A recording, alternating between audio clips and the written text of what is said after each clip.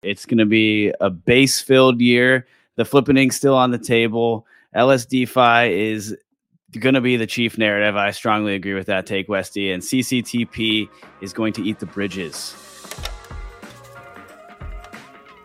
All right, everyone. Welcome back to another episode of 0x Research. This show is made possible thanks to our wonderful sponsor, the Atom Accelerator. It has never been a more attractive time to build in the cosmos. If you're a contributor looking for grants, the Atom Accelerator offers grants between $10,000 and $1 million. So be sure to check out the link in the show notes.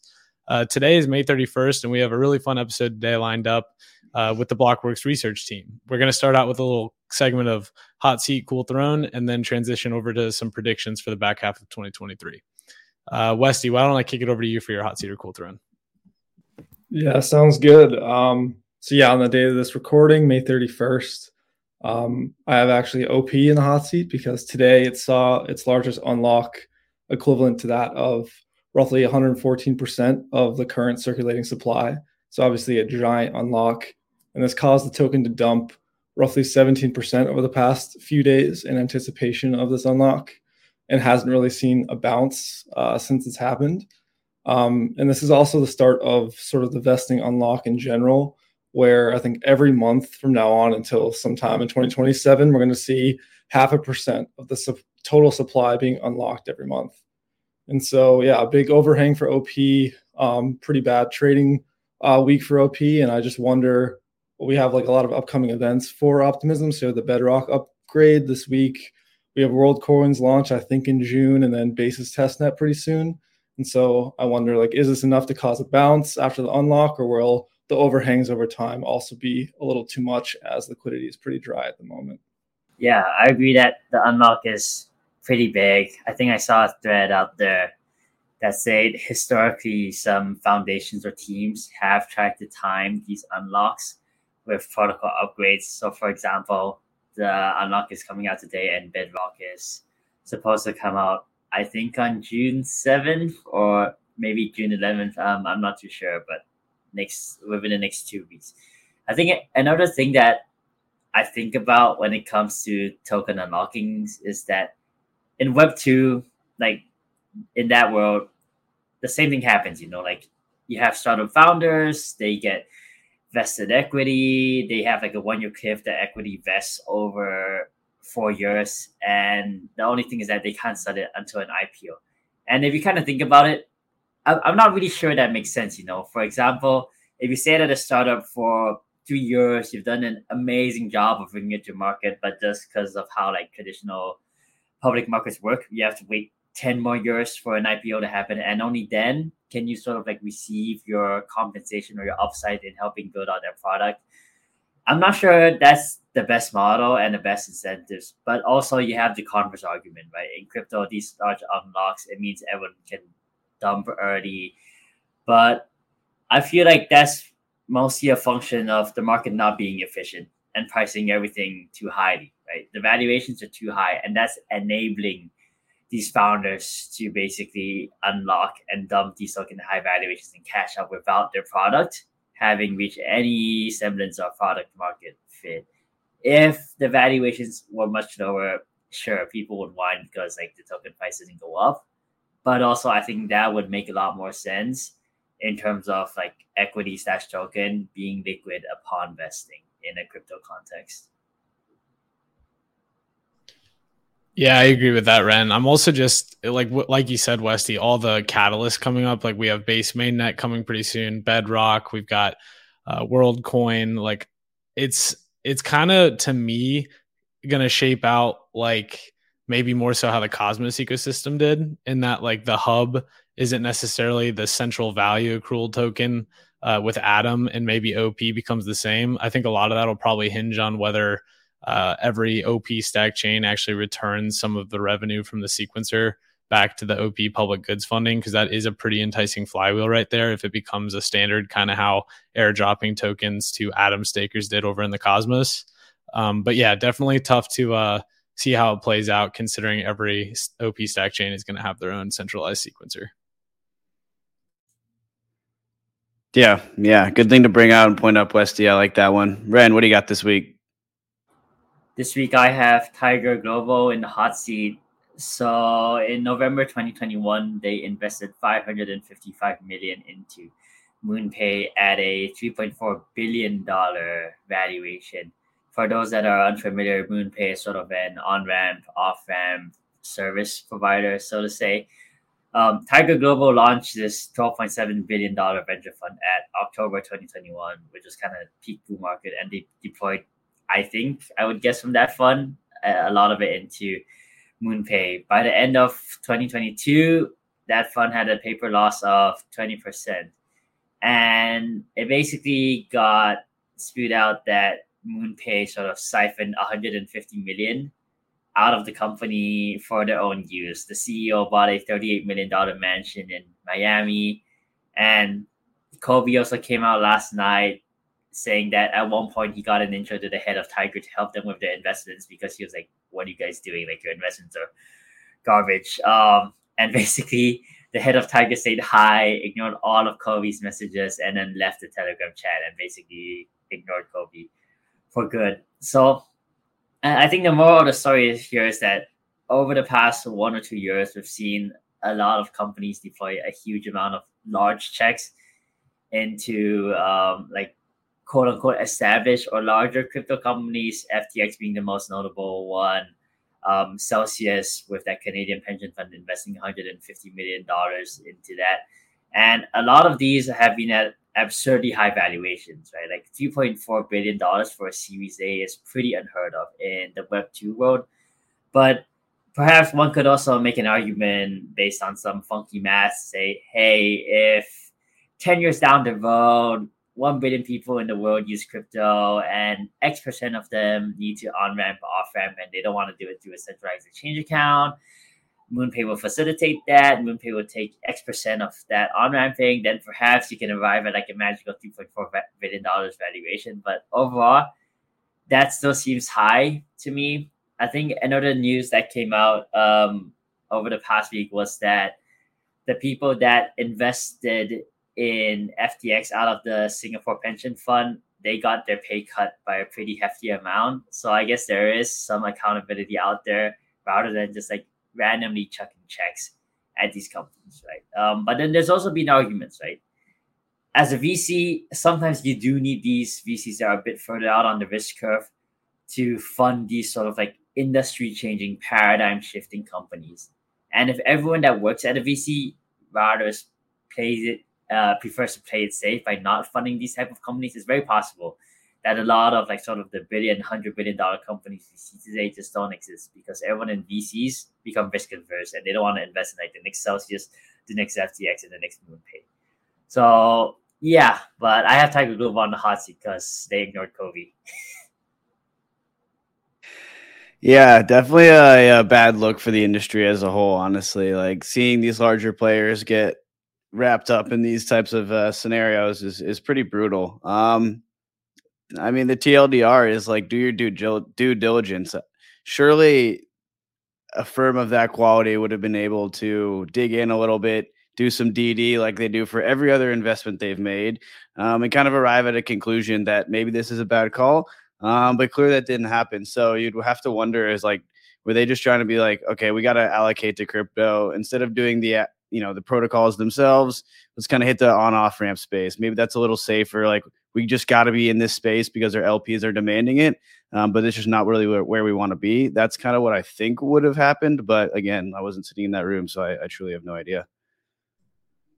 Yeah, I'm just still salty at MoonPay because I tried to buy Pepe at like a $20 million market cap on the Uniswap mobile app, and I got my transaction denied. So they single-handedly screwed me out of $15,000. So yeah, I think that's a good hot seat there, and but I can take it over for my cool throne. I've actually got the Noble and Celestia partnership. So Noble is the general asset issuance chain in the Cosmos ecosystem, and then Celestia is a DA layer that's building using the Cosmos stack, and they are enabling the minting of native USDC by default for any modular chain that leverages Celestia as a DA layer. This is really important for a lot of different reasons. Basically, in order to have a vibrant DeFi ecosystem, stablecoins are incredibly important. And that's been a main pain point for the Cosmos, actually. But now that they have USDC, I feel like there's going to be a lot less liquidity fragmentation. It'll be easier to bootstrap a solid DeFi ecosystem. There's even talk about using USDC as gas tokens for these modular sovereign rollups. So super exciting development. I'm not really sure how exactly it plays out, but I'm curious to get your guys' thoughts on what do you think the main use case for sovereign rollups will be? Yeah, I definitely think that this is a huge development.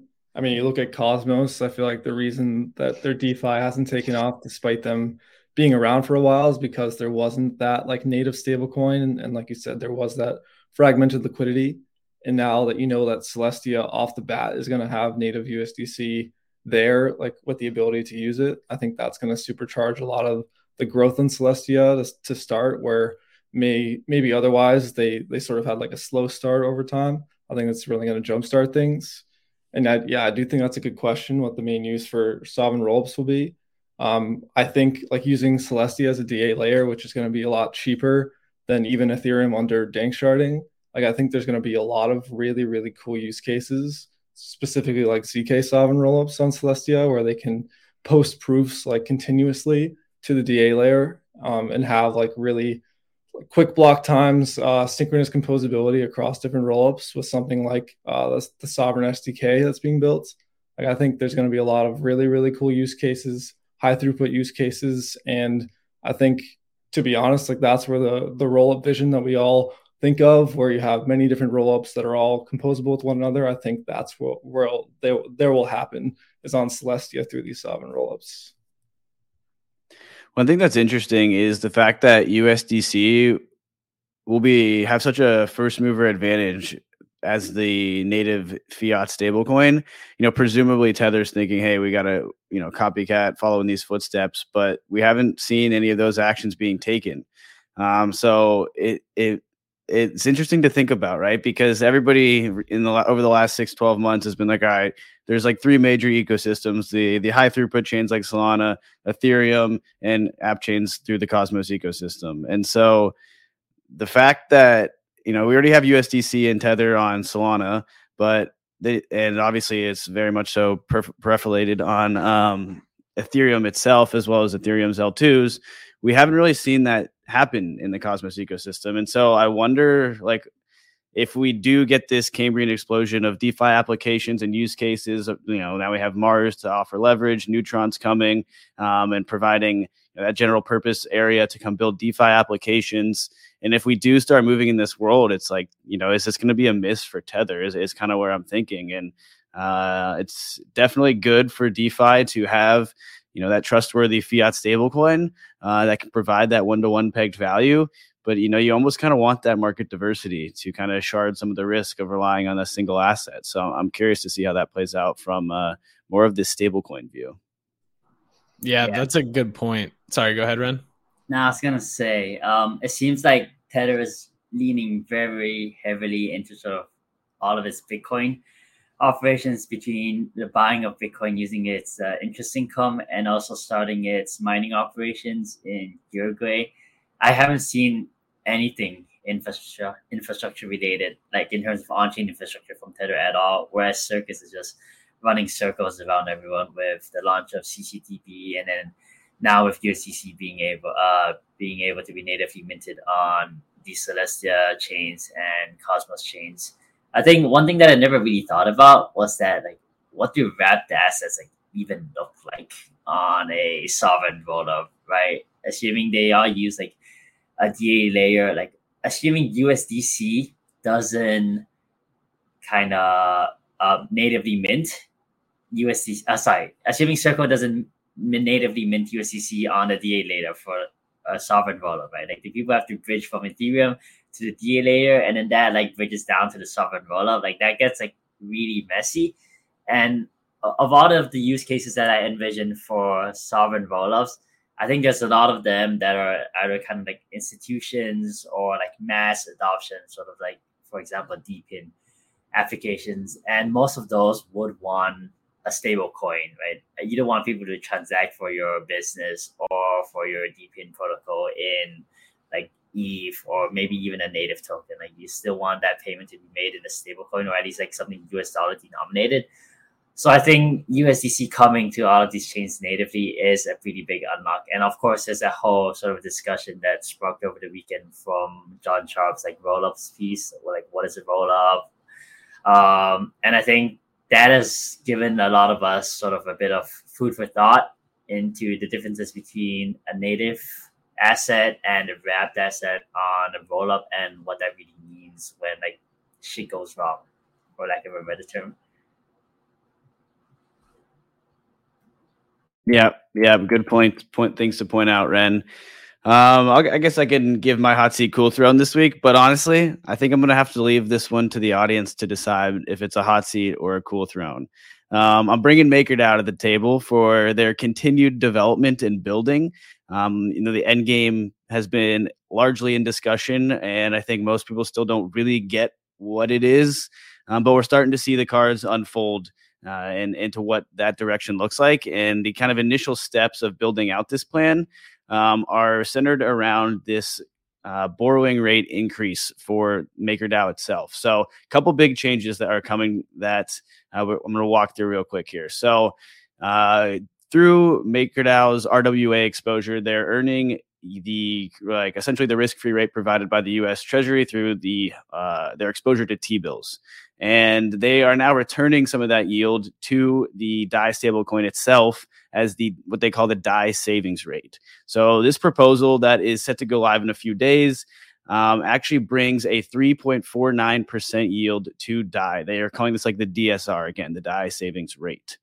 And so this brings a very interesting change to the ecosystem because we haven't really seen the ability to earn on-chain yield at scale before specifically from T-bills. And so now with MakerDAO supplying this, there's a few major changes that also come along with this around increasing the cost of borrowing from on-chain collateral. So examples of that are like borrowing against your ETH through Oasis or borrowing against your wrap-staked ETH in Spark protocol.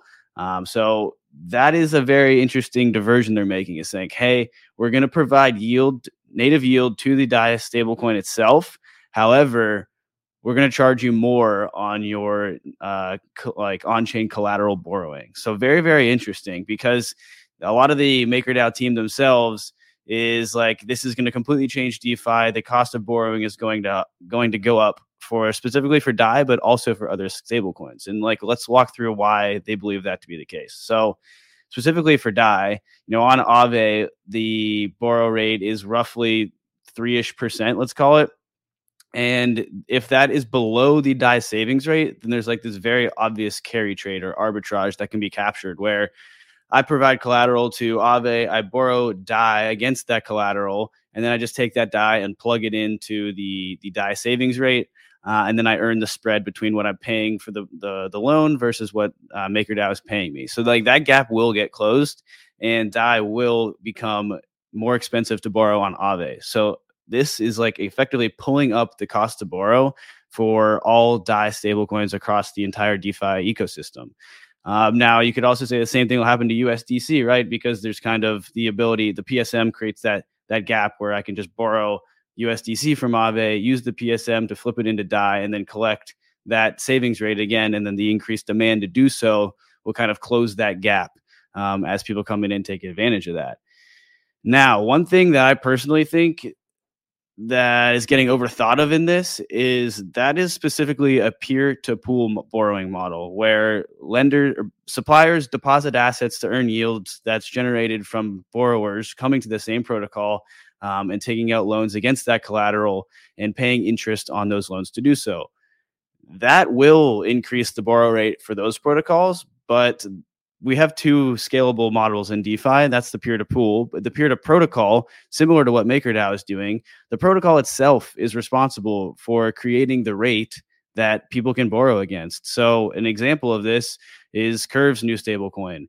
That is it's a bit of a complicated formula. We can walk through at another time, but essentially there is a market rate that isn't determined by anybody else. It's called rate zero, is this specific thing I'm referring to. And that determines where this curve sits. And it doesn't matter what the cost to borrow DAI is in this model, in my opinion. I don't see how that's going to try to impact this rate. But I think it will bring some interesting changes to DeFi. I kind of think some of the MakerDAO team is overstating the impact it'll have. And then again, this is crypto in a bear market, so nothing is efficient in the first place. But yeah, I'm curious to get your guys' take around how you think increasing the DSR to 3.49%, as well as increasing the cost to borrow against ETH and ETH derivative collateral. What kind of changes you expect that to bring to DeFi? Yeah, I think you brought up a great point in that it's going to increase the bar rate of DAI on these external sort of like pool to protocol or peer to pool models, as you said. But Maker themselves sets their own interest rates. And so you can imagine in the future, and this is the take of Effort Capital, fellow analyst of ours, and I agree with it fully, is that as they continue to scale up their RWAs, you can imagine that the DAI savings rate gets above the risk-free rate in TradFi. And then as a result, Maker can say, hey, we're going to basically rug all the interest rates on our other loans, on our ETH-backed loan, et cetera. And so DAI becomes extremely cheap to borrow within Maker itself. And DAI has a really, really high savings rate for higher adoption within DeFi. So yeah, I think this is a really strong move for Maker. And I think, yeah, like you said, it's going to bring up the rates within DeFi, force other people to be more competitive. And I think overall, it's going to be good for adoption of Maker and DeFi as a whole. Yeah, one thing to expand on that you just brought up, which is pretty interesting, is this kind of becomes like a hurdle rate or an on-chain risk-free rate. It's like if I can just do nothing and get paid by staking my DAI or swapping it to SDAI, is this like DSR accruing version of DAI. And if I could do nothing and just earn that, that becomes a bit more interesting to be like, all right, so let's say I own Frax. Now I have to go like, stake that through a curve pool, put that into Convex, and get like CRV and CVX and FXS yield, turn that into like another stable coin to like kind of capture that yield. That's like a lot of work as opposed to just staking DAI. So this does definitely make a very interesting use case for like this baseline hurdle rate or baseline risk-free rate across DeFi, which I do think is kind of what the Maker guys are referring to when they mention the impact it's going to have across all of the DeFi ecosystem. I think one thing that I think about when it comes to risk-free rate is that will crypto ever have its own risk-free rate? Like in TradFi, everyone knows the risk-free rate is the rate that you get on the US Treasury bill or like the current federal funds rate. But crypto, I think for a decent amount of us, represents like a paradigm shift, right?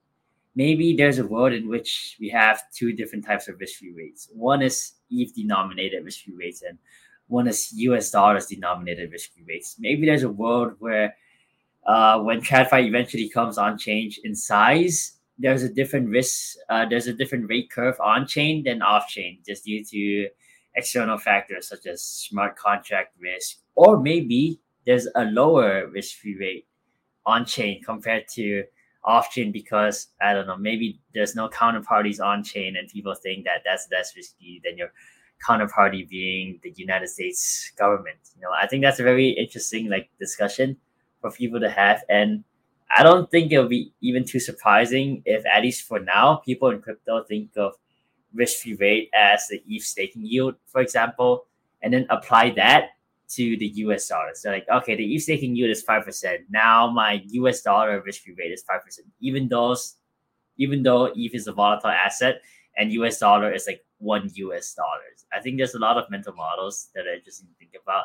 But at the end of the day, risk-free rate is basically social consensus. It's what the world and the larger society thinks the risk-free rate is.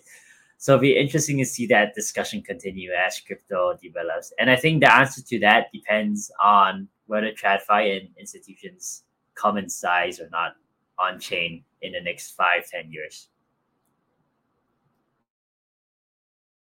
Yeah, I agree with that, Ren. That's like a really interesting psychological question. I think it's going to take a lot of time before people actually accept a crypto denominated asset as a risk-free rate. But I do think one day we will see that world. But Dan, you want to tell us what's new with the Atom Accelerator? Absolutely. As always, we got to give a shout out to our wonderful sponsors over at the Atom Accelerator. Again, the message we really want to bring to everyone today is if you're a developer, the place to build is quickly becoming the Atom economic zone. we actually put Neutron in Noble in the Cool Throne this week because of everything they're doing.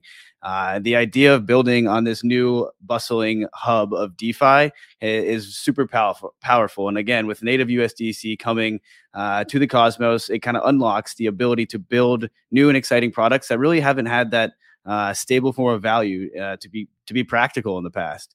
And with technology like IBC giving you the flexibility of interoperability with other chains across the ecosystem, you kind of get this mesh type network of app chains that can all communicate with each other and build exciting products. And so, again, as Sam mentioned earlier, the Atom Accelerator is giving grants from $10,000 to $1 million.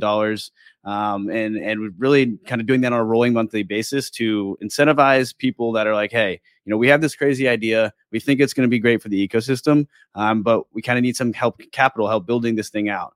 And so the Atom Accelerator is here to bring those things to fruition. So if that is something that you're interested in doing, be sure to check out the link in the show notes. We've got a great way. They have a great website to kind of help guide you through what the process of getting involved looks like. So with that, be sure to check out the Atom Accelerator. And so moving into the back half of the show, I want to talk about some 2023 predictions that our team has for what we expect to see in DeFi as well as all across the crypto ecosystem. So at the start of the year, we did an episode where we talked about some things or some ideas we had about what's coming for the next year. And we wrote a report on this that's live for free on the Blockworks research website. We'll link that in the show notes as well. But we kind of take a second to review some of these. Some of them have certainly fallen apart, but others look quite good. And I think we want to hit on both notes. So Sam, let me pick on you first here. I'd love to hear about your thoughts about what you have in mind for the back half of the year. And if you held this idea or thought at the beginning of the year. Yeah. So I think my 2023 prediction from the episode back in, I think it was the end of December, early January, I think I actually said that a major OG DeFi protocol would launch as an L3 somewhere in some ecosystem. So obviously that has not come to fruition yet. Still got quite a bit of time. I don't really have as high conviction on that statement as before. I feel like back then everyone was talking about L3s, and right now it's more OP stack and modular stuff. So we'll see if that vision actually comes to fruition. But for this prediction for the back half of 2023, I'm going to go with base alts outperforming the market. So base is set to launch on mainnet sometime within the next couple months, basically just waiting on a few things from the OP foundation to get launched live, one of which being Bedrock. But I'm just anticipating a large swath of activity on base in the months following mainnet launch, given just Coinbase's app, their wallet, large number of verified users. We've talked about this ad nauseum, to be honest. I also just think there's going to be a ton of development coming directly from the Coinbase team themselves, building dApps that could potentially be monetized in some way for Coinbase, the company. So I think there'll be quite a bit to do over there. Not super confident that they'll have a very vibrant DeFi ecosystem, just given how, regulatory purview under DeFi, I feel like those two don't exactly cross too well. So I'm expecting more things like maybe social applications, gaming, payments, things of that nature. With Coinbase Pay, I feel like payments has high potential. But yeah, back in 2021 or so, you saw Matic rip super hard, BNB, Sol, all these L1 tokens. But for Arbitrum, it was GMX, because obviously Arbitrum did not have a token at that point. So I just feel like there's going to be speculation, and it can't be on base token because there is going to be no such token. So I do think alts over there will perform pretty well. Obviously, the main risk here being execution, maybe a lack of interest from users because there is no token, because I think everyone ultimately knew eventually there's going to be an Arbitrum token, and for base it's going to be the opposite. Not sure exactly how that influences things. And then also regulatory risk, as a Coinbase being the sole sequencer operator. I'm very curious to see if the SEC comes at them from that angle, but nonetheless, I think it's a pretty solid bet going into the back half of the year. Yeah, I'm a pretty big fan of that bet. Like you said, there's a lot of interest on the developer side of things in terms of base. So there's a lot of projects that want to build there. And that's because Coinbase has all the users that they do have. And so you can imagine it's a perfect storm in which you have a lot of great applications and a lot of users that are looking to dip their toes into DeFi. especially institutional users that use Coinbase. I'm guessing if their first foray wasn't into something like ETH DeFi or L2s, that maybe it's Base specifically because they feel more comfortable. So yeah, I think there's a good chance that, Base does really well out the jump in terms of TVL, and that as a result, the alts on the back of that do really well as well. Do you think it'll be a fully permissionless chain? Like, can anybody just go build there, and can anybody just go use there? Because I'm torn on. First of all, has anyone heard if like they've made an official statement that's like, here's the answer to how you use Base? I know that the team came out and said that it is going to be fully permissionless. So I do think that anyone can build there if they want to and launch whatever dApp. The only thing is, though, I think Coinbase is taking this approach because in the past they've tried going to the SEC, talking about like how should we actually register some of these token listings? Like, how does this work? So I think now they're doing the opposite approach. I think they're like, you know what, we're just going to do it and then deal with the repercussions afterwards. So I could see a world where it gets a little crazy and then all of a sudden the SEC is coming after Coinbase and Coinbase is forced to maybe censor some transactions and only include KYC users or something among the sorts. But I think off the rip, it'll be as permissionless as OP itself or Arbitrum or really any other chain. All right. Well, that's definitely great to hear.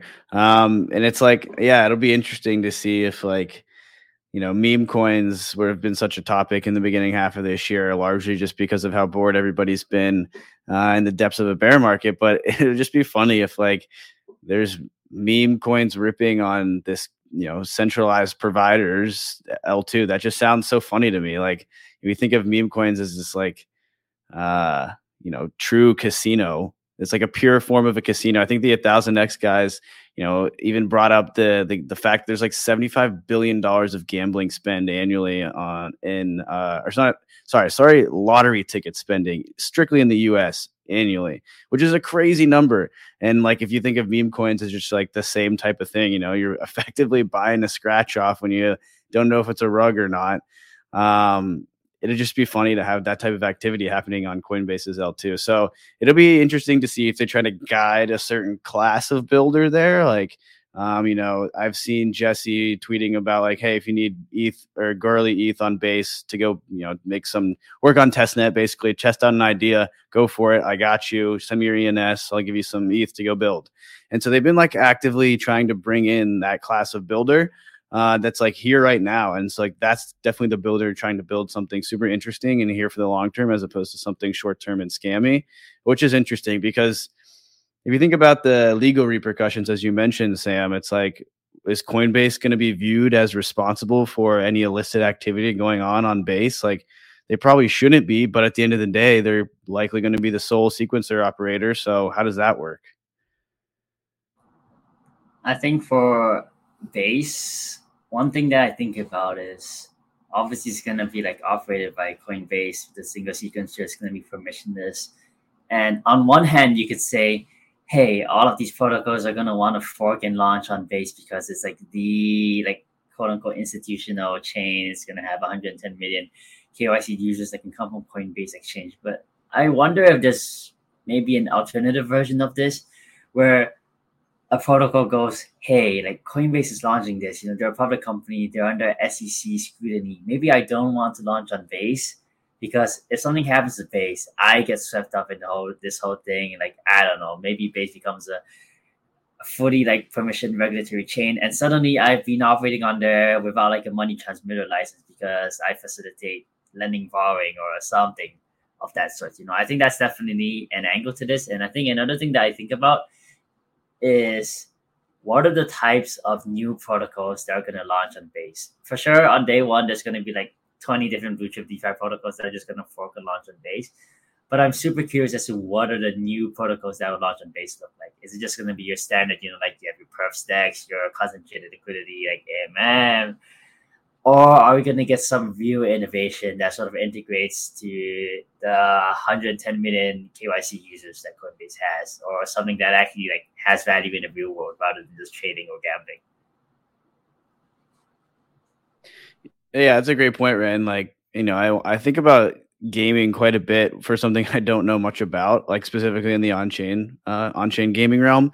We just saw Framework do another $10 million round into Illuvium, and they led that round. I don't know if they took the whole round, but nonetheless, like they're always talking about gaming, and they're some of the best in the space. So it's interesting to see if like Coinbase will take that gaming approach, considering like they already have this thing that nobody else has, which is users.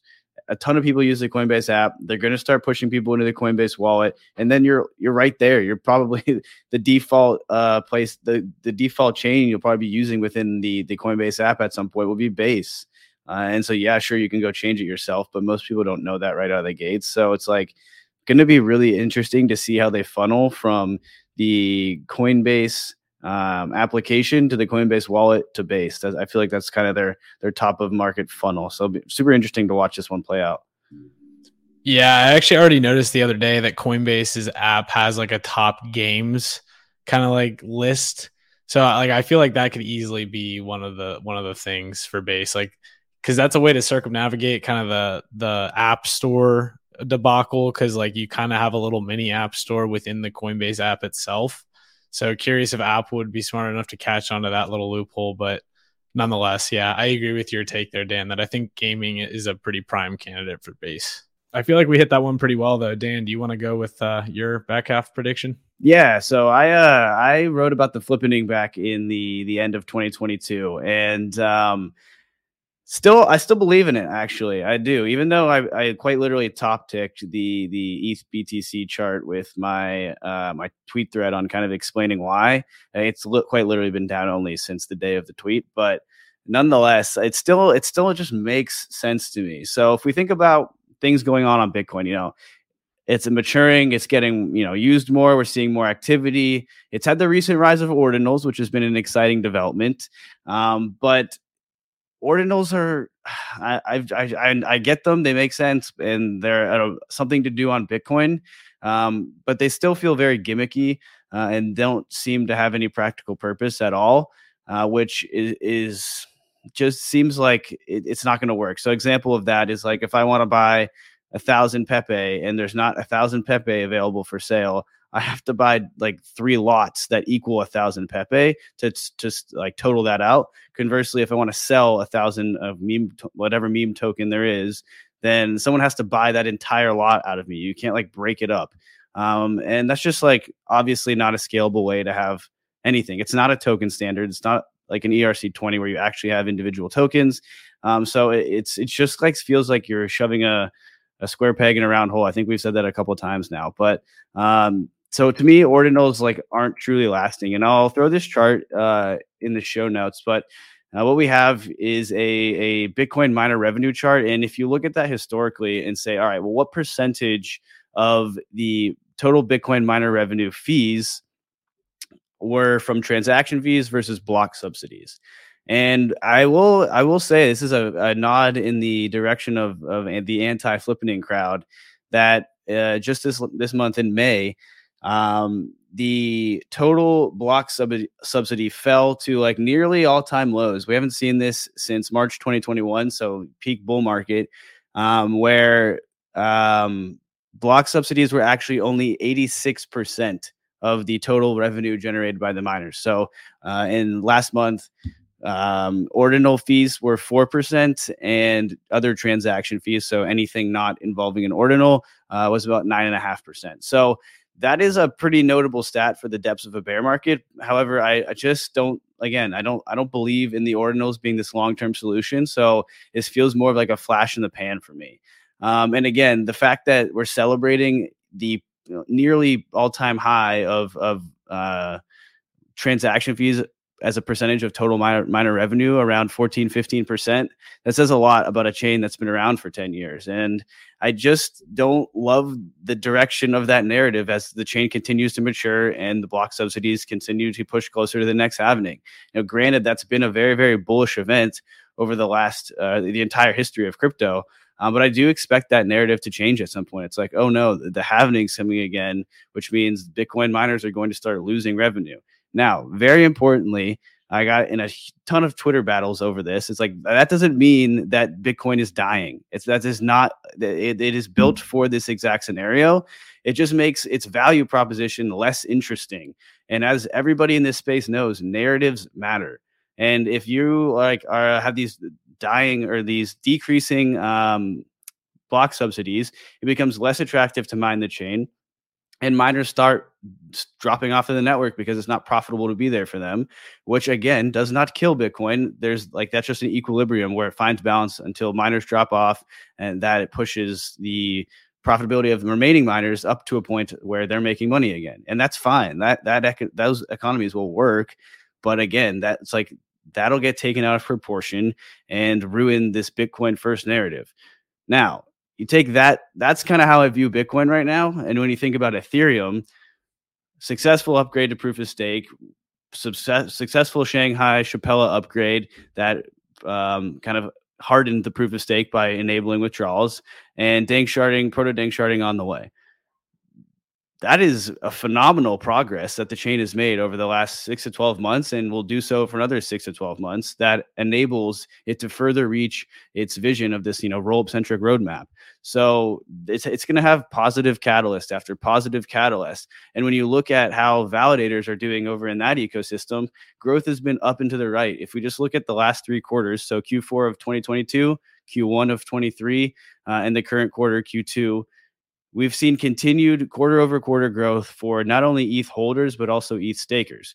So if you think about a value flow to ETH holders, it's basically their net dilution. So the amount that was burned in this period versus the amount of ETH issued, because ETH issuance does dilute a holder. We've seen this number grow significantly quarter-over-quarter. In Q4 2022, the net value flow is around 5,000 ETH, whereas in the current quarter, which isn't even over, it's only about 2/3 of the way done. There's been a net value flow of about 207,000 ETH, so about 200 times higher. And so that's where things get more interesting to me. Is all right, well, we have this more. Sorry, that's 40 times, not 200 times. Nonetheless, it has more interesting narratives where holders and stakers are generating profit and earning yield. So now it has the yield narrative. Ren mentioned the importance of this on-chain native yield. Is well, is it really a risk-free yield? Probably not, but what does it actually mean?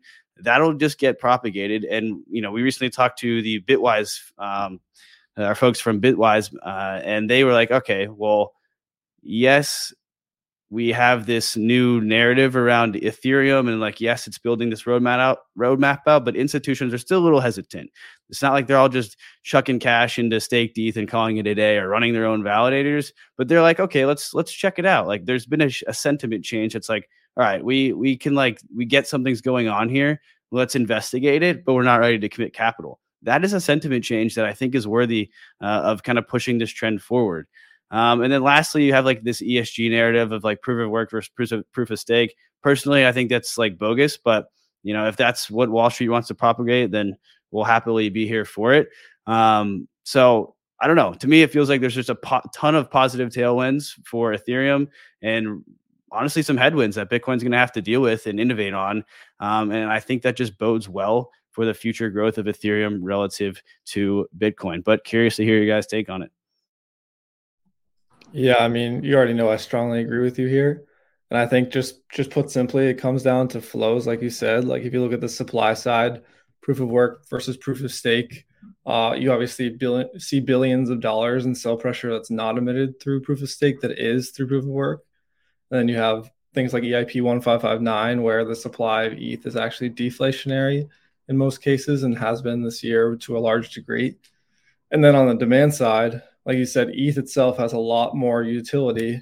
Not only uses the gas token, but as we see LSTs within DeFi grow, the utility to capture that yield and use those LSTs in whatever way possible just continues to get heightened, whereas Bitcoin, sort of its only utility is sending it from one address to another. And so just because of those flows, because of the decrease in supply and increase in demand, I just think over time it's inevitable. And I know these predictions were supposed to be for the back half of 2023. I don't know, Dan, if that's your timeline for the flippening. I think that's a little too early. but I think eventually it is inevitable. Okay. Great point. Maybe I cheated a little bit because I even kind of cheated in the 2023 prediction. I said before the end of the next cycle. And yeah, like I don't think that like I don't even think Bitcoin is going anywhere. It's just that it won't be the most valuable asset. I think the base layer of a globally distributed financial medium is a more attractive value proposition than something that wants to be money, but I think has flaws in being money. So that's just kind of my view. And I think thank you for pointing that out. I do not think this will happen before the end of 2023, but when we're at the height of next cycle, this might be a great top signal where the flippening happens. It's like, this is peak euphoria because you probably got that next wave of institutional capital that was like, all right, let's investigate this yield thing. Now's the time, which again is probably going to be a great top signal. But and I'm sure there'll be a long-standing battle between the two at some point after the initial flippening is made, where maybe it gives it back up and takes it again. Like that's kind of how I expect this to play out. I don't expect it to be a flippening next month and never looks back type scenario. Yeah, I think it'll probably be 2 more cycles before we see a flippening, but I do think it'll happen eventually. And mainly it just stems from they're tackling really 2 different problems. Like, I don't think the average person actually looks at the current monetary system and thinks there's much of a problem. And that's exactly what Bitcoin is trying to solve with a predictable monetary supply. And even in a world where we did see hyperinflation of the US dollar, I think that the on and off ramps to crypto would be shut off. So crypto's primary use case Bitcoin's primary use case, in my personal opinion, is just a tough one to actually be fulfilled within the next 2 cycles. So let's call it 6-7 years, versus Ethereum. It makes a lot of sense to a lot of investors. It's well, what can you do with Ethereum? It's you can build actually better products that are cheaper, faster, and better for consumers on top of blockchains. So strongly agree with your prediction. I just think it's going to take a little bit longer to play out. I think one thing that people that maybe started their career in crypto, or their first introduction of favorite finances crypto, don't realize is that there's a huge amount of idle capital out there that's chasing yield. As I grew up, the more I realized holy shit, people are so rich and there's so much money out there, and there's a lot of rich people that are a lot richer than you think. It's mentally you may just think yeah, sure, Elon Musk, Jeff Bezos, but there's a lot of money out there that's chasing yield. And over the years, you've seen people sort of go up further and further the risk curve to chase that yield. And after that potentially basically sometimes it blows up, right? There's some carry trades that have blown up in the past. But all of that to say that as institutions come in, right? I'm probably not an ETH maxi at this point. I wouldn't say I am, but as institutions come in, you're probably going to see a few crypto tokens as the core assets that potentially one day may have $1 trillion or 10, okay, maybe not 10 trillion, but $1 trillion market cap. And you're going to think to yourself, okay, this asset seems like a good index bet. And I can get a pretty sustainable and a pretty standard yield on it. And I think that's a fantastic value proposition. Yeah, Ren, I'm with you there as well. And, I think we'll see it. I think we'll see it, like I said, next cycle or this coming cycle. But, like any good man says, if you're wrong, just push back the time horizon. So on that note, Westy, what do you got for us?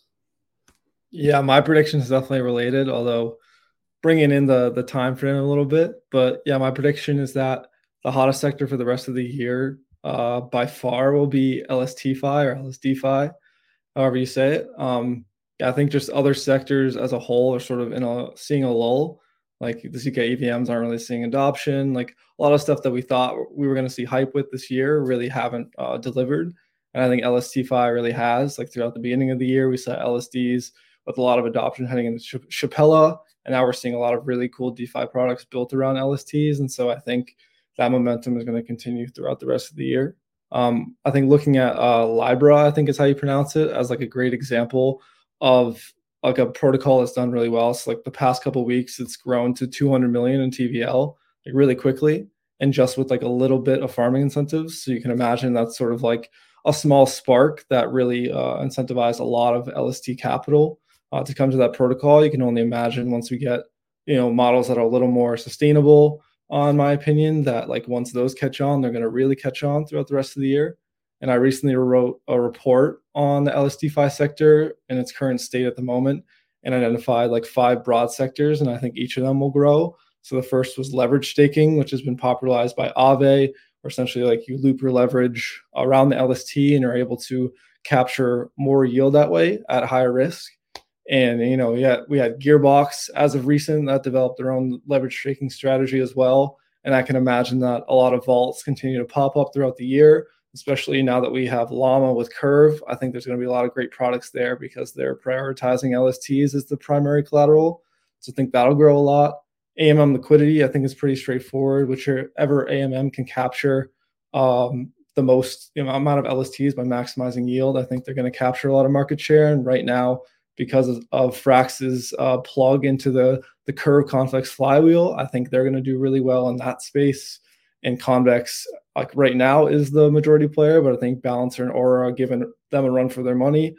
The LST baskets, I think, are a really good place for innovation. You have stuff like Unsheath, which has sort of like a basket underneath their LST, and they're creating new protocols. Although right now it looks like there may be a security vulnerability. Hopefully they figure that out. But nonetheless, like definitely a lot of experimentation going on there. And you can imagine sort of in a convex type style where if you have a large sort of base of these LSTs, you can build new products, develop new yield strategies that maybe otherwise weren't possible without that backing. And then you have stablecoin collateral. So like I said, Libra has been growing really well. And you have other ones such as Prisma and other liquidity forks that are coming soon that I think are going to spark a lot of innovation, a lot of excitement there. And then interest rate derivatives, I think, are the final sector. And those, I don't think we'll see a lot of adoption this year. But as we discussed earlier, as the staking yield maybe becomes sort of like the risk-free rate within crypto itself, that there needs to be a way to both trade that yield as well as sort of go between the variable yield and potentially stable yield as well. So I think, the LSTFi sector as a whole is going to grow a lot throughout the rest of the year. Yeah, strongly agree with you there, Westy. And the interest rate stuff seems super interesting to me just because of how prevalent that is in traditional finance. I actually grouped this into options, though. It's like they're super complicated financial instruments that can add a ton of value, but to a very specific class of people. And that specific class of people isn't on chain today, and I don't think we'll be on chain tomorrow. But I do think they'll be here eventually. And so for that reason, I'm like just a little bearish on the usage of those things in the coming short to medium term.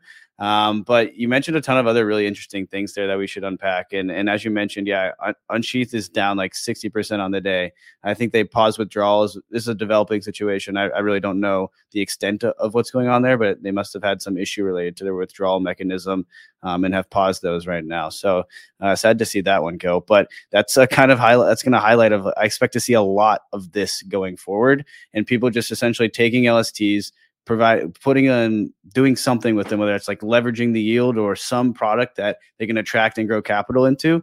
You're going to see a ton of rapid growth, and you're going to see projects fizzle out for, again, just trying to capitalize on that rapid growth while sacrificing maybe some of the slow and steady growth that you tend to see from some of these larger, more dominant protocols. But is there a particular area that you're most excited about, Westy? Yeah, for me, the area I'm most excited about is sort of using LST as a stablecoin collateral, because I mean, if you look at liquidity in its current form, you can only have ETH as collateral and you have 0% interest loans. And you can imagine if you apply that to LSTs, you can have not only 0% interest rates borrowing against your LSTs, but you can imagine because of the stablecoin infrastructure we've built around Curve and Convex, Balancer and Aura, et cetera, that you can have really high yields for the stablecoin as well. So you can build sort of like an ultra DeFi protocol that has yield not only on the collateral end, but on the stablecoin end.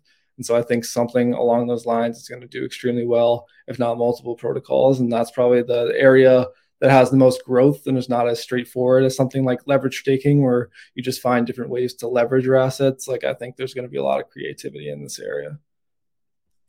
Yeah, strong second on the stablecoin backed by LSTs. I would love to see a protocol with a super long-term vision actually set aside some of the yield on the LSTs into an insurance fund, and then after that compounds for like 10, 20 years. There's some really interesting stuff you'd be able to do on the more under collateralized lending side, but not sure we'll actually get that.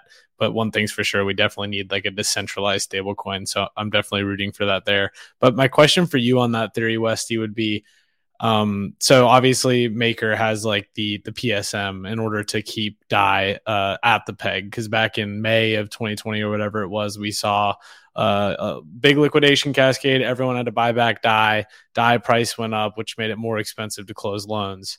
I foresee the same problem happening here without a PSM type module with USDC or USDT to be able to keep the peg strong. Do you have any thoughts on that and how to circumvent that while maintaining decentralization?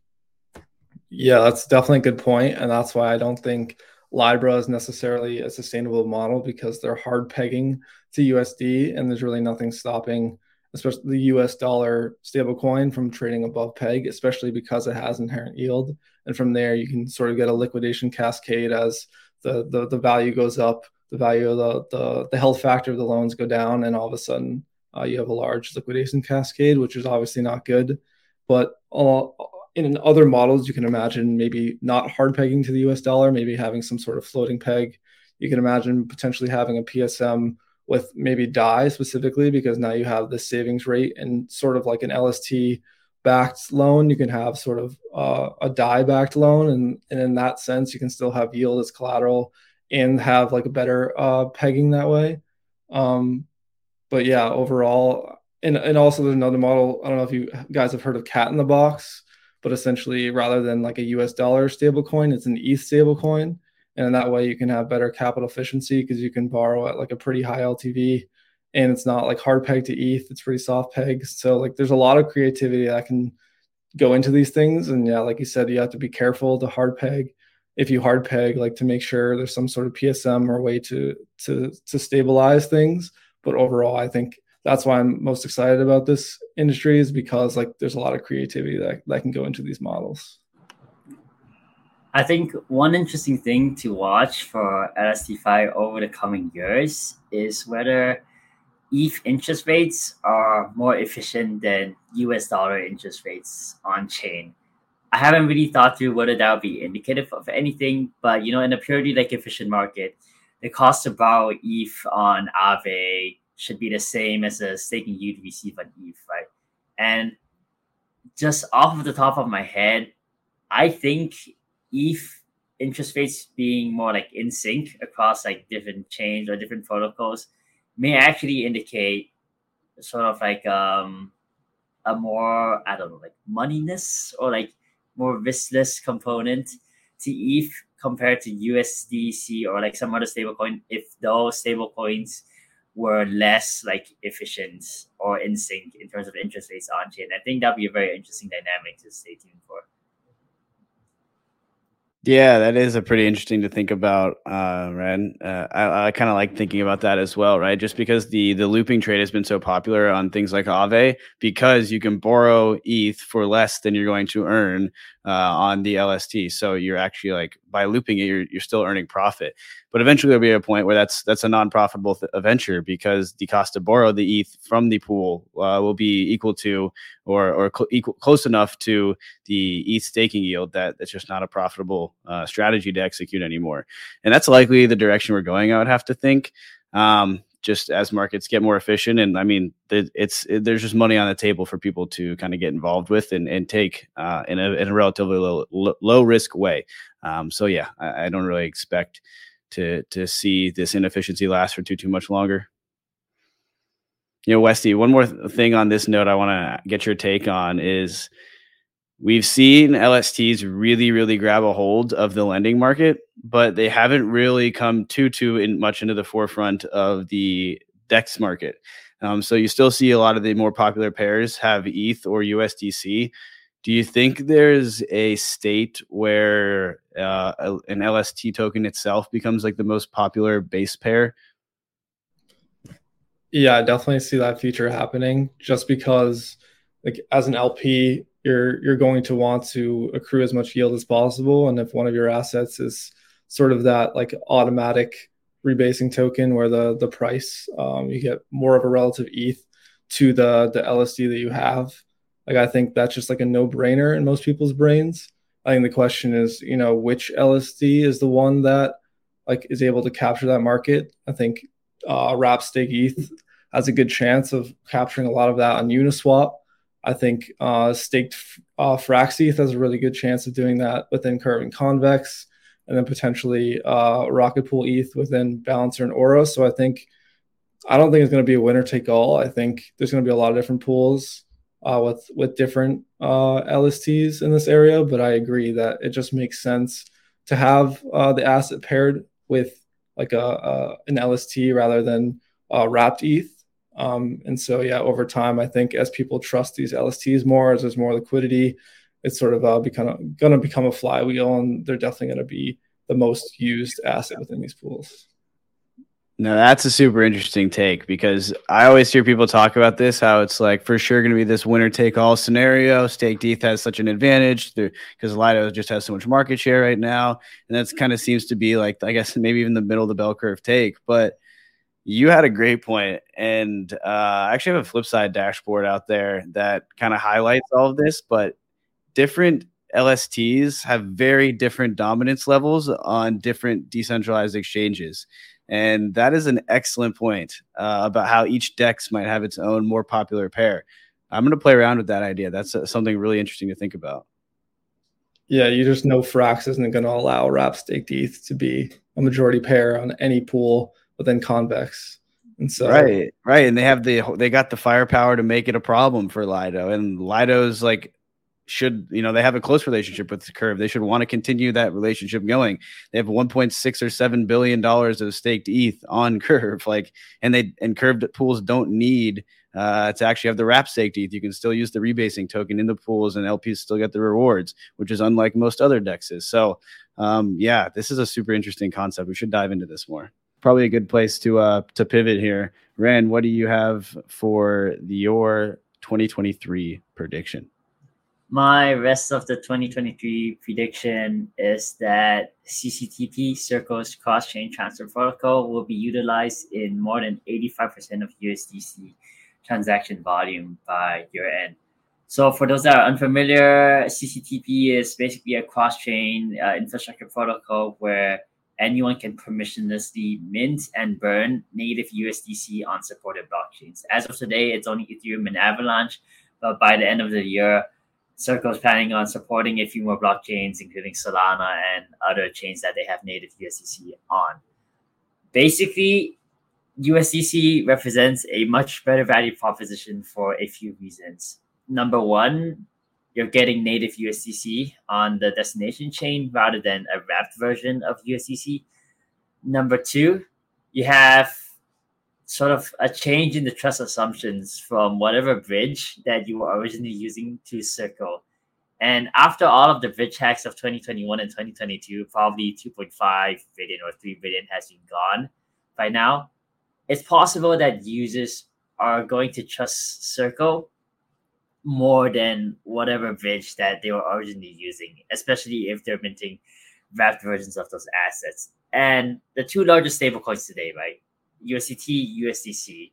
I think people often forget that USDT, even though it has a much higher market cap, like 80 billion, probably 50 or 60 billion of that is just sitting on Tron and just farming or just like skirting Chinese capital controls, and it doesn't really go outside of the Tron network. Whereas USDC, for most of like the large bridges today, represent between 30 and 60% of transaction volumes.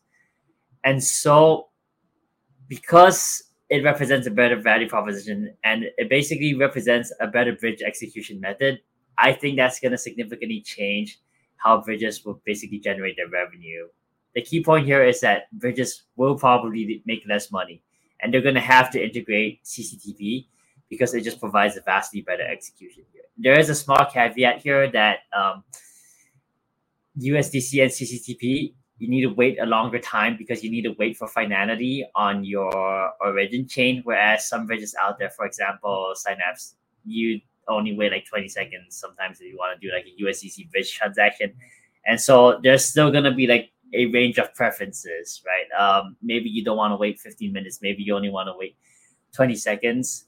But overall, I still hold true to my thesis that I think CCTP is going to be utilized in more than 85, if not 90% of USDC bridge transaction volume by year end. Yeah, I think it's important too to distinguish that you meant bridge transaction volume, because obviously there's a hell of a lot of raw transaction volume of USDC. But yeah, I strongly agree with you, Ren. I mean, the way I see it is like, why would I lock up ETH on Ethereum and then mint a wrapped asset on Avalanche and take on that bridge risk when I can just go via USDC and know that I have Circle backing that transaction? Like, there's just no competition there. It's going to be by far the most secure way to bridge. It'll probably be one of the cheapest. That's for sure the only way I'll be doing it. Yeah, I'm with you as well. It's like, if I'm not worried about Circle freezing my money in the middle of this transfer, then I don't see why you wouldn't do this, to be honest. It'll be your most secure way. And like anybody that's bridged before knows the stress of, at least with like on-chain transfers, even though it can still be stressful, especially the first couple of times you do it, you at least get like Etherscan loaded up and you can see it like pending. Everybody knows those bridge explorers don't quite work the same. And you have those moments of like, where the hell is my transaction? Yeah, flashbacks to bridging to Canto before the UI was even live. But nonetheless, it's like, this just seems like a serious improvement. And even things like Thorchain, which kind of takes a different approach and is strictly native assets, you still have exposure to the structure of the system while your bridge is being, or your bridge transaction is being executed. And so like I've used Thorchain quite a bit. I deeply love what they're doing. They can actually connect to Bitcoin, which is super cool, and nobody else can really hold water with that as well. But this still just feels like a better way to do it to me. I'm with you. I think we're going to see high usage of this, Ren.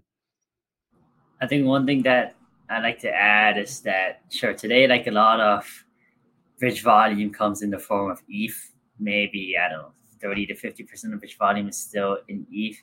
But I want to bet that the actual like 1 billion users, if we ever reach mass adoption, most of them are going to use a stable coin and they're going to denominate their transactions in stable coins rather than ETH. And, you know, with things like DYDX before coming on to Cosmos and they use USDC for collateral, native USDC coming to both Cosmos and Celestia rollups, I think USDC could become the stable coin of choice for everyone, you know. And at that point, if USDC becomes a stable coin of choice, there was another thought that I had while writing my most recent report. Definitely go check that out if you haven't. That basically people don't really want to provide bridge liquidity anymore, because with USDC, anything that's paired with USDC in a DEX liquidity pool basically becomes bridge liquidity, and it becomes native bridge liquidity, right? So, for example, ETH USDC is probably the most liquid pairs on most blockchains today, maybe other than like ARP, ETH, like whatever like native like token of that blockchain is. And over time, if you think about it, with CCTP coming online, if someone wants to make a cross-chain swap, rather than using a bridge where someone else has to provide that liquidity, USDC can act as an intermediary, and you can basically make a cross-chain swap using a DEX on chain 1 and another DEX on chain 2. And I think that's a sort of like big mental model unlock that I had while writing this report, that I'm not saying like bridges are dead. I'm just saying they may need to review their either like security models or revenue models, because they don't even need like USDC liquidity anymore. Like, for example, Synapse, right? They use a curve stable swap formula to basically balance their proofs and price a cross-chain swap or bridge transaction. But they have plans on integrating CCTP for USDC transactions. And if you don't need USDC liquidity, how are like Synapse stable swap proofs gonna function? They're probably gonna need to relaunch them without USDC, which I think is also an interesting implication of CCTP. So definitely look very hard at your bridge tokens and how you think they're going to perform over the next 1 or 2 years. It's going to be a base filled year. The flippening still on the table. LSDFi is going to be the chief narrative. I strongly agree with that take, Westy. And CCTP is going to eat the bridges. or at least can force them to reevaluate their business models. So that's kind of what we're thinking. And that's us kind of look into our heads of what we're thinking about the next 6 months. Want to give another shout out to the Atom Accelerator. Be sure to check them out. We love what they're doing over there for the Cosmos ecosystem and the Atom economic zone. So be sure to give them a check out. But that's going to be it from us, guys. We will see you next week.